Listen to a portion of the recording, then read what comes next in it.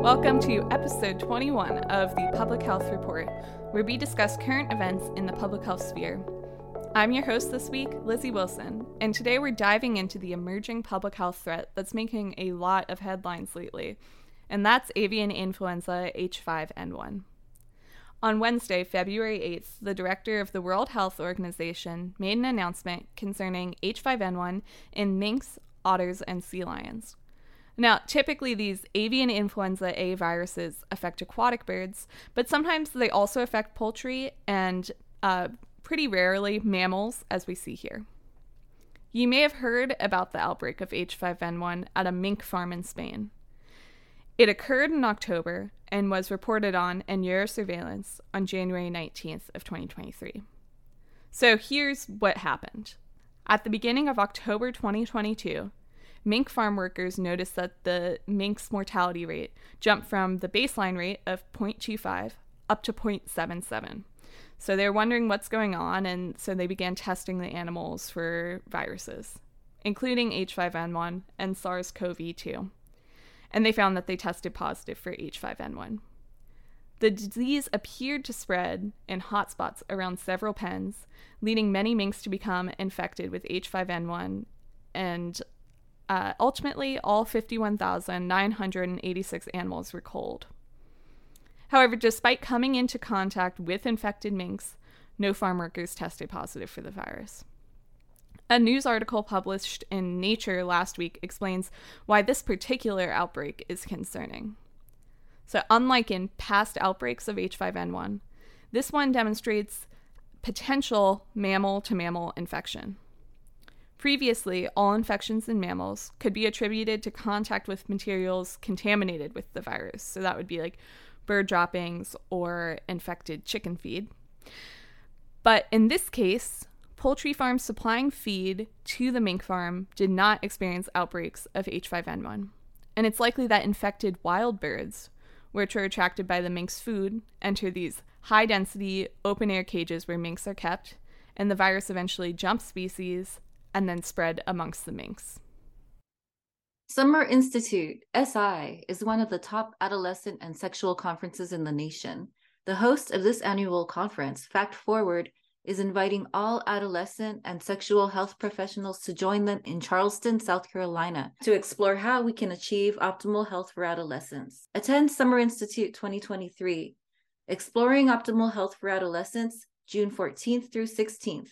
As we learn from some of the leading voices in adolescent and sexual health, addressing topics like adolescent mental health, social determinants of health, STI prevention, health equity, and adequately serving LGBTQIA youth. Early bird pricing runs until April 3rd, so take advantage of the discount.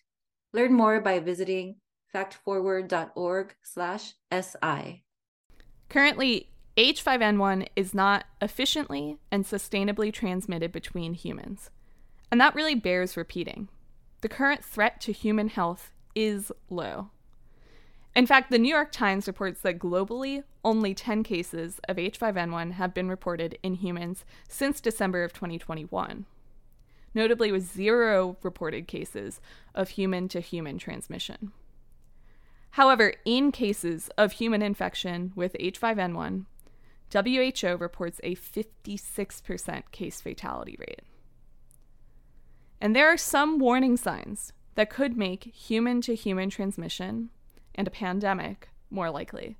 So let's briefly touch on those. So first, H5N1 is infecting a larger number of migratory birds during this outbreak, which raises the risk of a new variant spreading to people. Second, H5N1 infected minks, and it likely did spread mammal-to-mammal in October. If that's the case, it's unprecedented, and it's especially alarming because the upper respiratory tract of minks is actually a very good conduit for humans' upper respiratory tracts.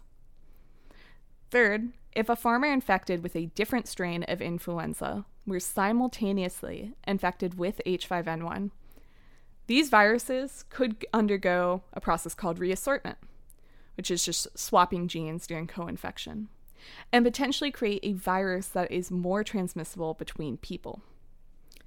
Indeed, a 2021 study in Emerging Microbes and Infections found that minks are commonly infected with both human and avian influenza A viruses, which really makes them an ideal species for reassorting these viruses.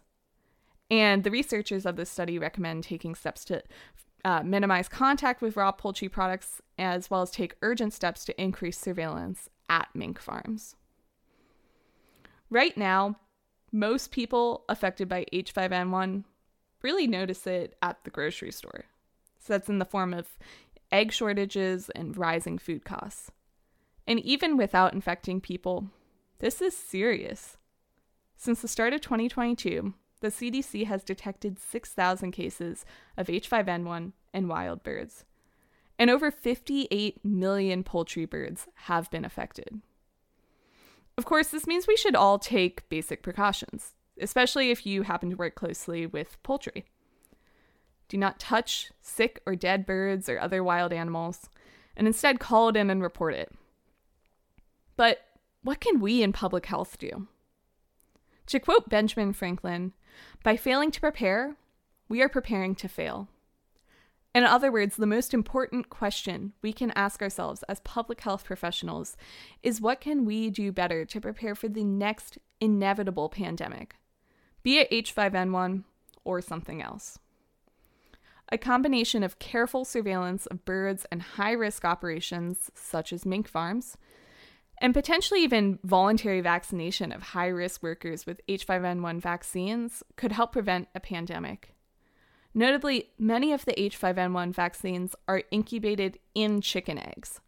And since H5N1 has a 90 to 100% mortality rate in poultry, according to the CDC, more vaccines, and particularly more mRNA vaccines, as I'll touch on in a second, should be approved as soon as possible. Vaccines that are quick to make are a very important part of a good pandemic preparedness plan. The United States keeps a relatively small stockpile of H5N1 vaccines, which honestly makes sense because these vaccines lose potency over time. And plans to mass produce the best suited vaccines would be used should the need arise. According to the global nonprofit PATH, an mRNA vaccine can be synthesized in mere minutes, which could potentially cut the time to mass produce H5N1 vaccines, by some estimates in half. We are finally in a transition point with the COVID-19 pandemic. But as much as many of us do not even want to think about another pandemic, this is exactly the right time to plan ahead. And that's it for today's episode. Thank you so much for listening. I really hope you enjoyed it and learned something new. If this story continues to evolve, we'll likely revisit this topic, but tune in next week to hear what else is happening in the world of public health. You can follow our podcast and like this episode wherever you're listening from, and please visit us at publichealthpodcasters.com.